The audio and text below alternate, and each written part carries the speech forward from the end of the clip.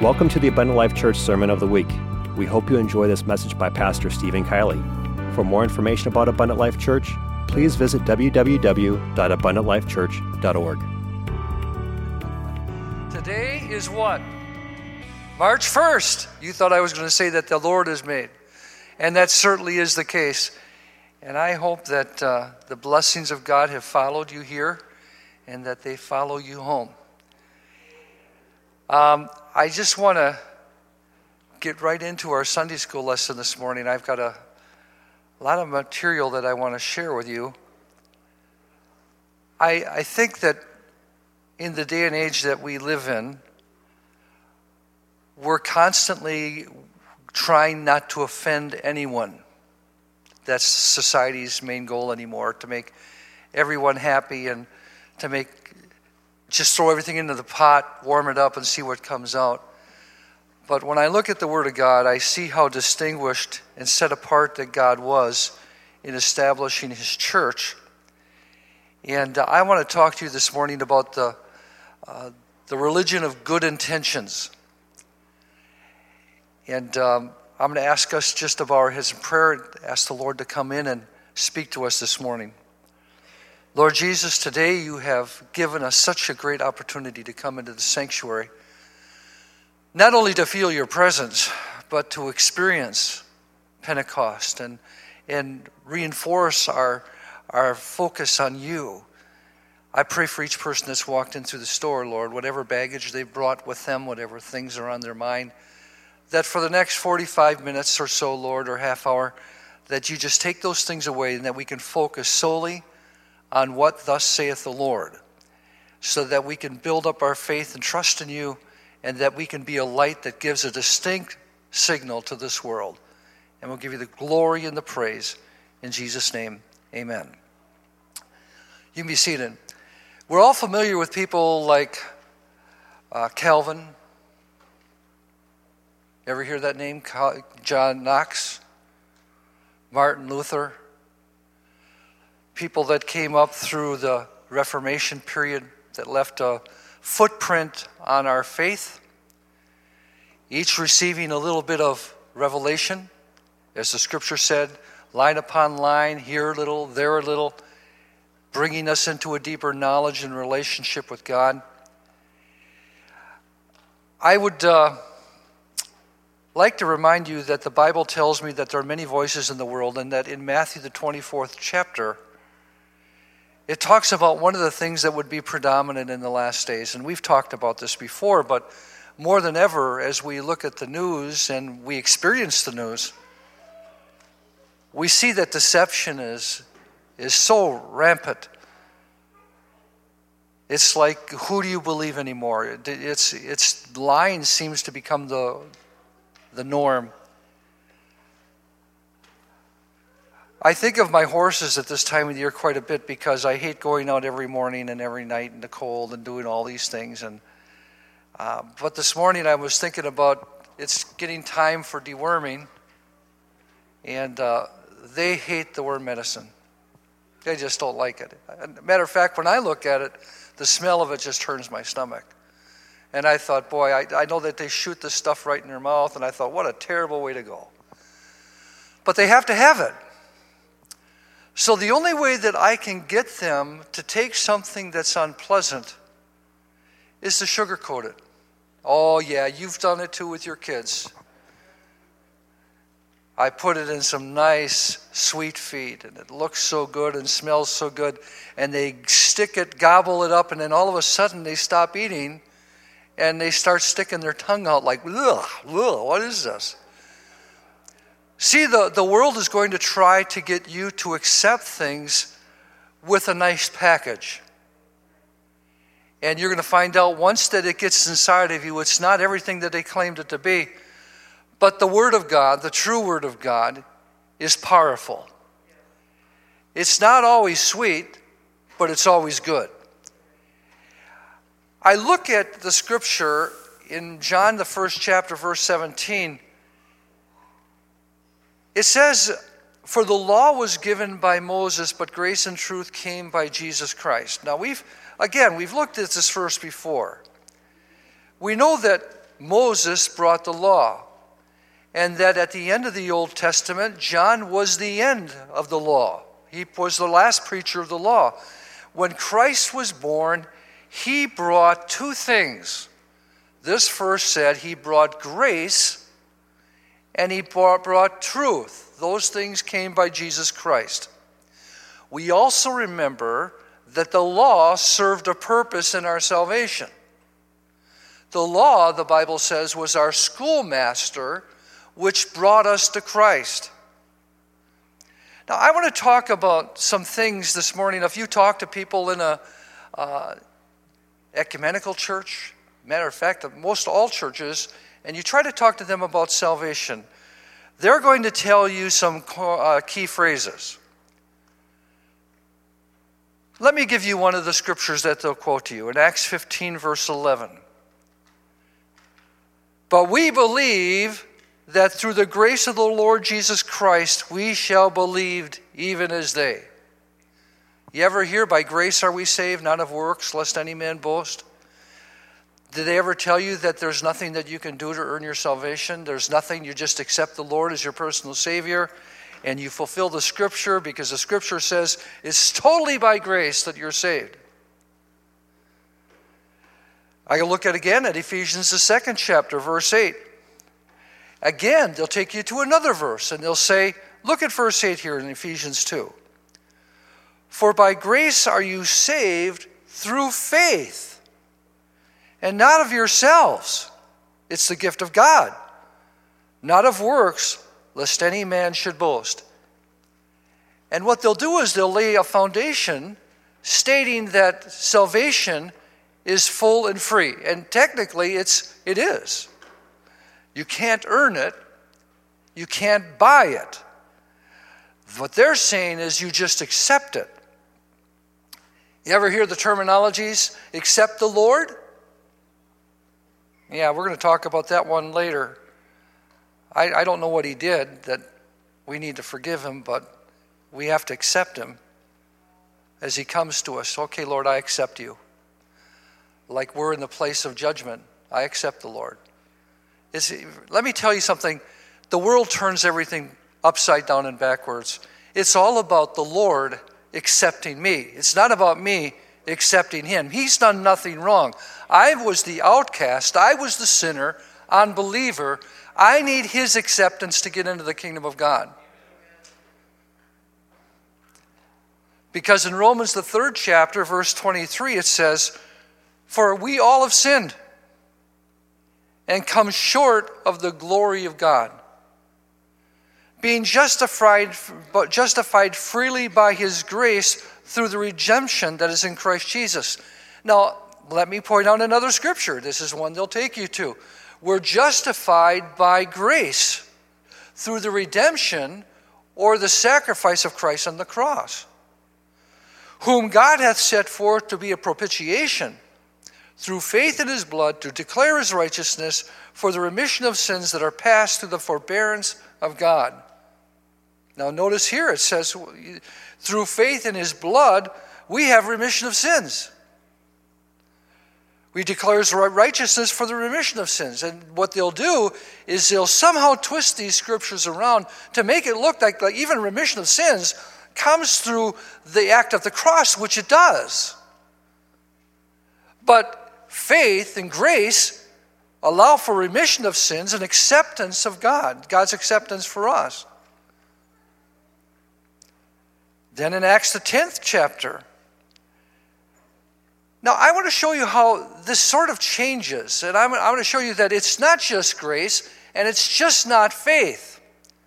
Here we have a scripture in verse 43 of Acts 10. To him all the prophets witness that through his name whosoever believeth in him shall have remission of sins. Now we've talked about grace. We've talked about faith. And now we're talking about belief.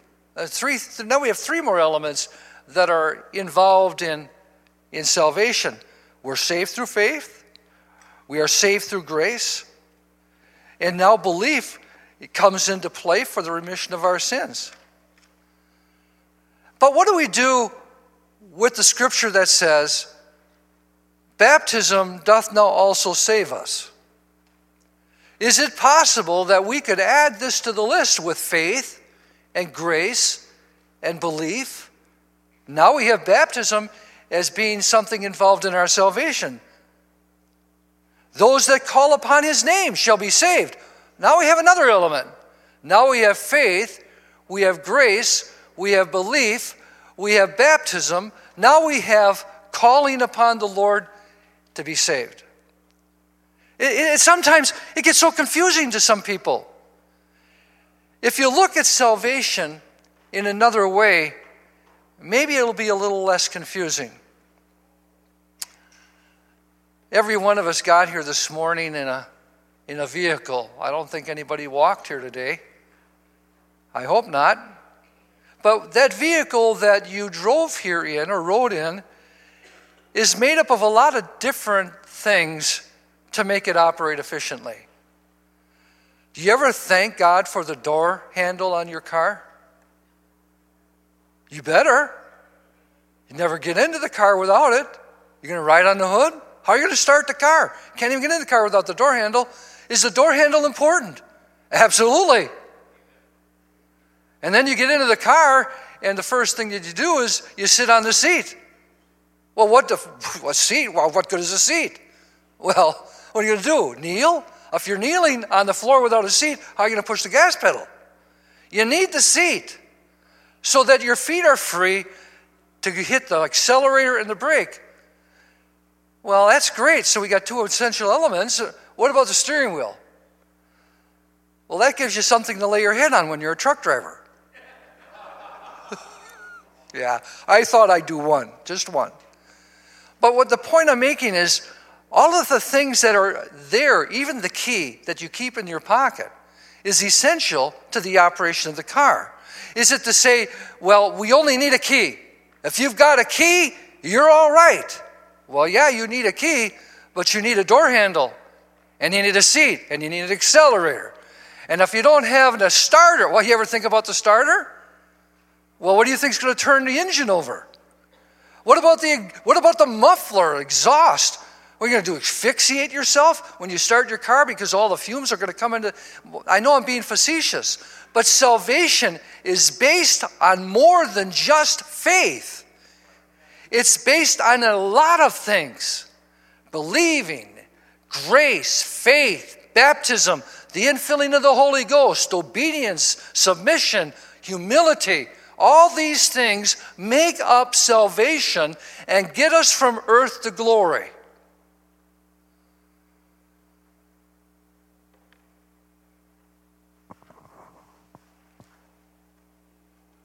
In Genesis, the fourth chapter, I read about a really nice guy, but he's about ready to get really angry with God, and he's going to become the first killer, the first liar. Well, maybe not the first liar. Satan was the first liar. But he is going to be so upset with God because God is not going to acknowledge his good intentions. Now, a lot of people get upset and hurt when they have good intentions that are rejected. Well, I meant it to be this way, and you rejected my good intentions, so I'm going to be mad at you. Let's look at the story in verse 3 of chapter 4 of Genesis. And in the process of time it came to pass that Cain brought of the first fruit of the ground an offering unto the Lord. And Abel he also brought of the firstlings of his flock and of the fat thereof. And the Lord had respect unto Abel and to his offering. But unto Cain and to his offering he had no respect. And Cain was very wroth, and his countenance fell. And the Lord said unto Cain, why are you mad? Why are you wroth? And why is thy countenance fallen? If thou doest well, shalt thou not be accepted? And if thou doest not well, sin lieth at the door, and unto thee shall be his desire, and thou shalt rule over him. Now let me point out something. This was before the law. The law came by Moses. We read that. We're living in a time where there was no law. And here from the very beginning of Scripture, the Bible says, if you do well, will you not also be accepted? In other words, even the first sacrifice, the first cup family in the world, they had to obey God's command if they wanted to be accepted. But, Cain has the same philosophy that religion has today.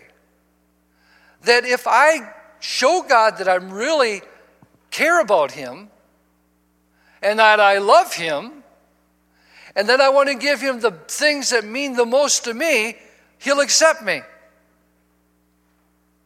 So here's Abel over there raising his sheep like God has told him to. He's a shepherd, and the parents have already instructed the children that God requires blood in his sacrifices.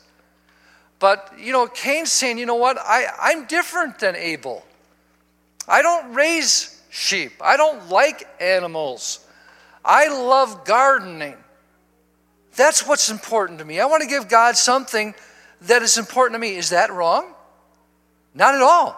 I think that's a great philosophy. Give something to God that means something to him. But the flawed part of that idealism in Christianity and in your relationship to God is requiring you to do something in a particular manner. He will not accept anything else that you bring. So he's saying, well, God, here I come, and look at that asparagus. And the beets, I've never grown beets like that. And here it is. What do you think? Look how good I am. Denied. But God had grace with him. He had mercy on him. Because God said to Cain, you know what? I'm going to let you do this again. Do what I've asked you to do, and I'll accept what you've brought, just like I accepted Abel. But here's where religion, cold-hearted humanism, religion, errs from the path that God's laid for us to heaven. They reply to God in the same manner, respond to God in the same manner Cain did. Are you kidding me? This is what I feel is important. And this is the way I'm going to come.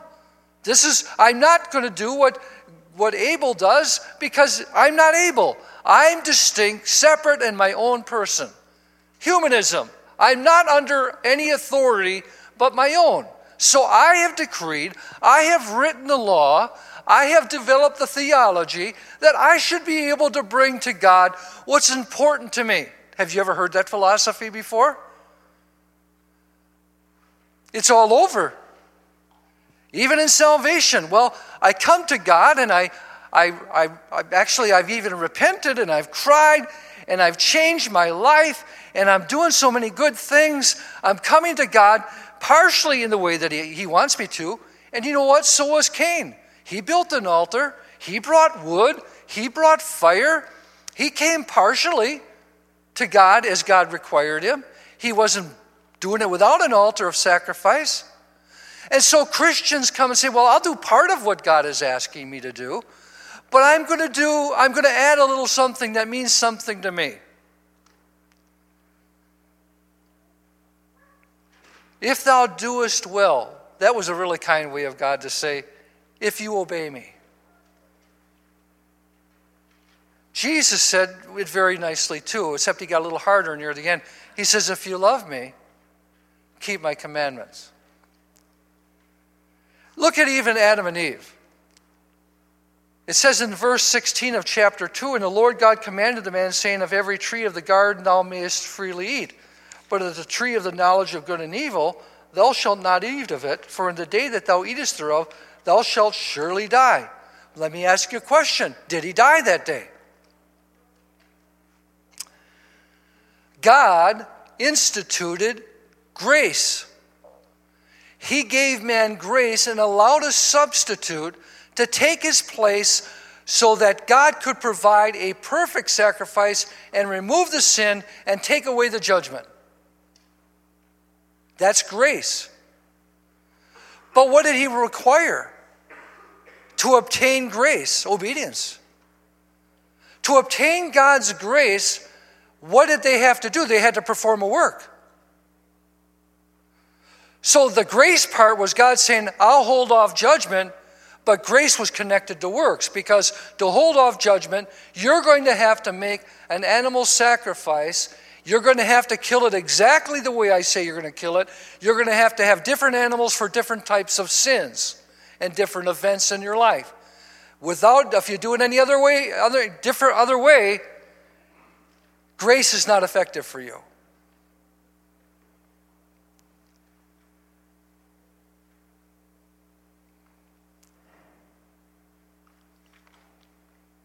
Something had to die. And in salvation, something has to die. Christ had to die. Christ died for the world. But also, he died for me as an individual. But what about my part in this act of death? Do I have to die? Well, absolutely. Romans 6 said we're buried with Christ in death. In other words, I die out to my old nature. I'm buried with him in death. I acknowledge his death through my repentance of self-denial, and I am buried with him, as the scripture said, in baptism. But see, people don't want to talk about baptism because it's symbolic of death, and they don't want to die. And I don't blame them. No, who wants to die? How many of you want to die here today? Maybe you can make arrangements after service. No one wants to die. Everyone wants to live. And when it comes to spirituality, no one wants to die. That's why it's so important to see the miraculous gift of God even in the death process, for it says, God granteth men repentance everywhere, not to be repented of. In other words, God even provides the element that is essential in your death to make it acceptable to him and not so abhorrent to you. Death is a spiritual act of God, allowing us to experience that spirit of repentance. When I look at John the 3rd chapter, verse 29, I want to point out some things in that scripture here that are symbolic. He that hath the bride is the blood-washed church, is the bridegroom. The bridegroom is Christ. But the friend of the bridegroom, the friend is the law, or as in this case, John, representing the law, which standeth and heareth him, rejoiceth greatly because of the bridegroom's voice. That's Christ. This my joy therefore is fulfilled. He must increase, but I must decrease. He's basically saying God's grace and act of redemption in the New Testament, in that period of grace, must increase, but the law which brought death must decrease. He that cometh from above is above all. He that is of the earth is earthly, and speaketh of the earth. He that cometh from heaven is above all. I must decrease, he must increase. Well, that's a good way to live. That's a great principle. My will, even if I turn it this way, my will must decrease, and his will for me must increase.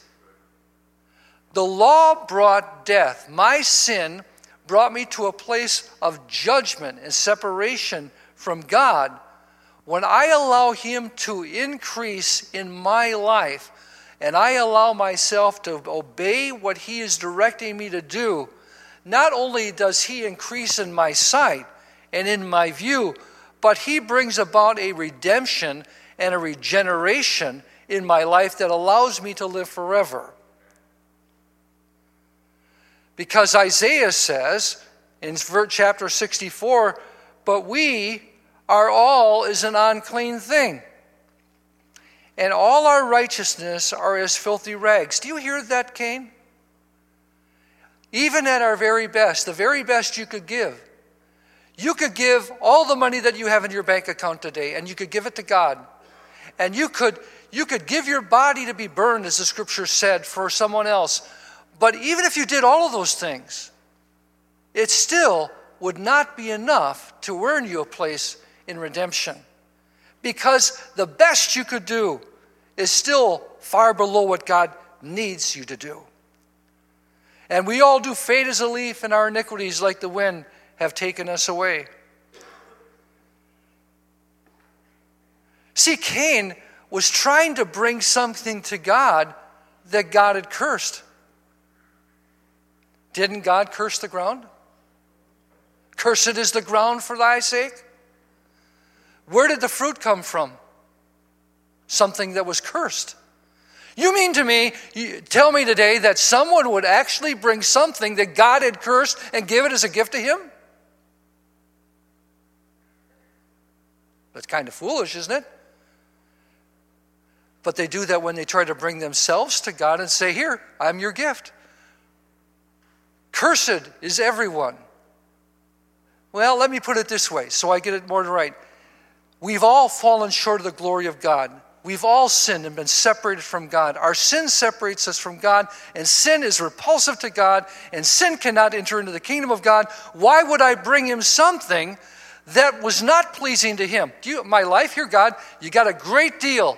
I've been a sinner all my life, and I continue to sin. Here you go. No, that's not what he wants. He wants to see a life without sin. Remember, nothing that defileth shall enter into that place or into the holy city. Nothing. If I die in my sin and it's still sticking to me or in my life, is it possible for me to walk through the gates of that city in my sin? Absolutely not. That's why the Bible says if you want to enter into the kingdom of God, you must be born of water and you must be born of spirit. The physical regeneration and the spiritual regeneration. Both must be applicable to enter into the city, that New Jerusalem, that holy city. What did Cain bring? What do people, when they preach a message that all you have to do is accept the Lord and accept his grace, what do they bring to the table? Self-righteousness. You know, and some people think that by just living good and living holy, that's perfect too. But how did God feel about that? Was that enough? Just living right and living a life free from sin, is that enough? What about the man that was praying, the Pharisee that was praying? He boasted in all the things that he did that were in obedience to God's law. And he gave much alms in the offering. So he gave financially, and he gave of his life, and he dressed appropriately. And then here was this guy that was at the altar that didn't give hardly anything, ragged, but who was a sinner, but he was beating his chest and asking for mercy as he prayed and asked for forgiveness. The Lord says to his disciples, which prayer do you think God's going to hear? Do you think he's going to hear the one of the prayer where the person is boasting in his self-righteousness and saying, I'm glad I'm not like that person over there. I'm not like them. Look at how I dress. Look at how I talk. Look at how much money I give. Look how faithful I am to the synagogue.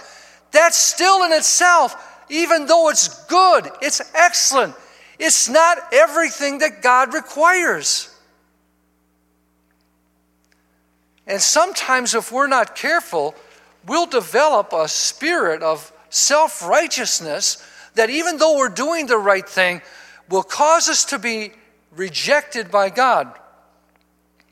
And people will smell that sort of a spirit as well. I remember, I'm going to tell this story. I told it years and years ago, so maybe some of you haven't heard it. Me and a friend of mine went on a motorcycle trip, and we went out to Colorado. I remember that trip because I rode my little Honda 900, and I would never do that again. That little bike was I was sore. And we got to Denver, and my friend decided to go one way, and I wanted to go down and hear Brother A.D. Spears was speaking. Anybody ever remember A.D. Spears? Terrific preacher. He was preaching down in Pueblo, Colorado at their camp. And of course, I didn't bring any clothes except T-shirts and blue jeans, and how much can you carry on a 900? So I drove down to Pueblo camp, and I thought, I'm just going to go in, and I'm just going to I have no other clothes to wear, just my T-shirt and my jeans, and hopefully it'll be all right. Well, they're pretty cognizant, that's a pretty nice word, cognizant of about how people dress there, kindly. And I remember I felt, here I am, a minister, I look so bad, but I wanted to hear him preach so bad. Brother Spears, if you ever get a chance to listen, was a preaching machine, anointed. So I said, I'm going no matter what they say. And I remember walking up, and I remember one of these ladies she was decked. I mean, you wouldn't have wanted to be smoking near her because she'd have blown up with all the hairspray she had on. And I mean, she looked really nice. And when she saw me walk into the doors, and they were doing it at the Fair Park, this building, the Coliseum, she looked at me and she went, that's what I heard, like the exhaust on a semi. What is that, cleaner, whatever. But anyways, that hurt me a little bit because I wanted to say, I'm a preacher of the gospel. I may not look like it right now, but I'm a preacher, and I'm here, and I just want to hear him preach. And I said, Steve, blow it off. Let it just get inside. Find a seat in the back so you aren't getting looked at. And I'll never forget how God, and I think God did this, double doors. She opened the first door, got in between, and remember, there's a big inside building, Coliseum, and there was a strong wind out that day. So she was opening the inside door, and I was opening the outside door, and a wind came through like a hurricane and lifted her dress right above her head. Whew. And she was so embarrassed trying to push it down, and I went,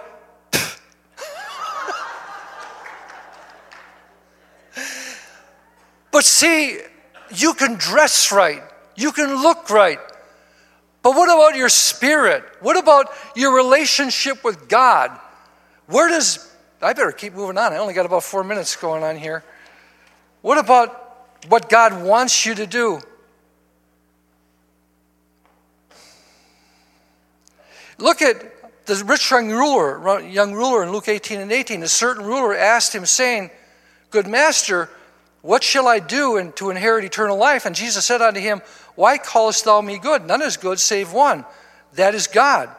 Now notice what he said, what he has to do to inherit eternal life. Now isn't that what we're talking about this morning? Aren't we talking about eternal life? Now some people say faith, another person says grace, some say you need to believe, and we talked about those scriptures. All those were there, belief, grace, faith, baptism. But then he says some other things that he has to do to enter into eternal life. Oh, there's more? Well, I'm telling you, it's like a car. There's thousands of parts on the car. And he says, Thou knowest the commandments. Here's what, now Jesus is speaking. He says, look at all the do nots. Do not commit adultery. Do not kill. Do not steal. Do not bear false witness. Honor thy father and mother. Wow. You mean there's more to entering into the eternal life than just grace? Here we have Jesus telling us there's a whole list of do nots to do. And he said, all these have I kept from my youth up. Wow, you're in, man. You've done all that stuff. Now when Jesus heard these things, he said unto him, Yet lackest thou one thing. Sell all that thou hast, and distribute it unto the poor, and thou shalt have treasure in heaven, and come and follow me. And when he heard this, he was very sorrowful, for he was very rich. Well, if I read the story grammatically, will he enter into eternal life? No, he says one more thing. you lack doing. So what he's really saying is, if you would have even just done this one more thing, you would have inherited eternal life, if I'm reading that correctly. So you can have grace and faith and you can experience the mercy of God and you can believe, but is that enough to get you to heaven? Well, what about baptism? We saw baptism essential. Baptism does now also save us. Remember we quoted that? You can have all those things and still not get into heaven. The Bible says, obey my commandments. How many commandments are there? Read your Bible. There's a lot more than just 7 or 8. So salvation is not just obedience, but it's a process that we follow. It's very interesting on the day of Pentecost, and I just marvel that you can read this to some people and they just can't pick up on it. Peter's been given the keys to the kingdom of God. We read that actually we haven't read it, but it is back in the New Testament, the Gospels. Whatever he binds in heaven will be bound on earth, and whatever he binds on earth should be bound in heaven. I'm trying to talk so fast that I'm stumbling over my words, but I only got a couple minutes. And these people experience that spiritual unction, that spirit of repentance. Because it says they cried out, men and brethren, what must we do to be saved? They interrupted him while he was preaching. The unction and the conviction that accompanied that spirit of repentance said to them, there's something I have to do. And Peter said, could have said, just believe on the Lord Jesus Christ. Or he could have just said, just have faith in God. Just accept the grace of God. Because you've repented, your sins are already forgiven, so there's nothing else you need to do. But he got up and said, here's what you need to do. Repent. Be baptized, every one of you, in the name of Jesus Christ, for the remission of sins, and you shall receive the gift of the Holy Spirit. Now, some people like to mistranslate that and say, because of remission of sins. In other words, be baptized because your sins are already remitted. Well, that's like saying you're under the earth before you're buried. Think about it. If your sins are already forgiven, it's like saying you're dead and buried, but now we're going to put you under the earth. For the promise is unto you and to your children and all that are far off, even as many as the Lord our God shall call. Why is it that we have a problem with that verse? Because it doesn't fit into the religion of good intentions. We just feel if our intentions are pure, God will honor our intentions. No, God doesn't honor just intentions, even though they're important, but he honors obedience. Obedience is greater than what? So you can bring all the sacrifices that you want, but your obedience to his commandments is more important than those.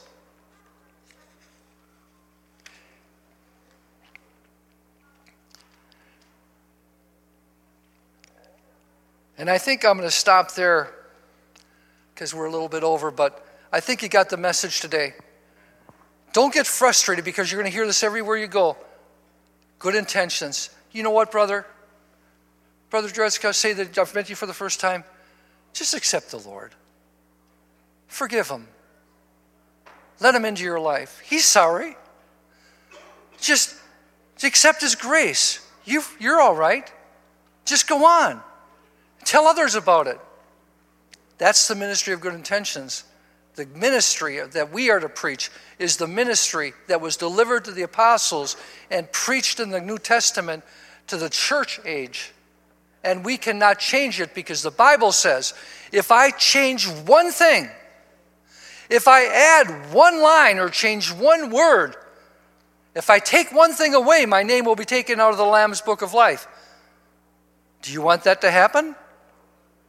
Do you believe that scripture? Well, yeah. If I add one more thing for people to do than what Christ has asked me to tell them, what will happen to me there? The plagues that are written in the book will be added unto me.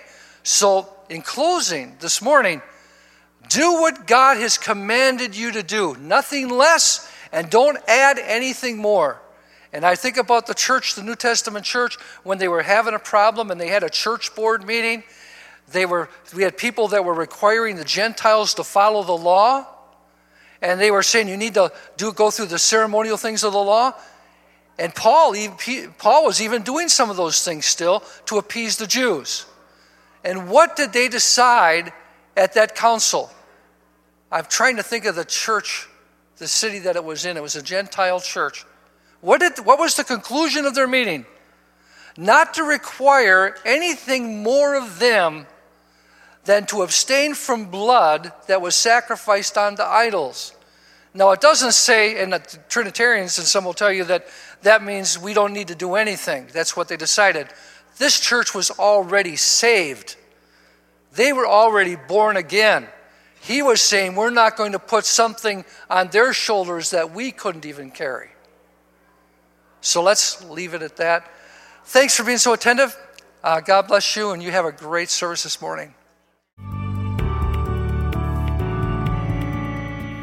Thank you for listening to this Abundant Life Church podcast. We pray it has strengthened your relationship with God and will continue to be a light unto your pathway to heaven. If you have any questions or comments regarding this podcast, please telephone our ministerial team at 262-965-5177 or email us at info@abundantlifechurch.org.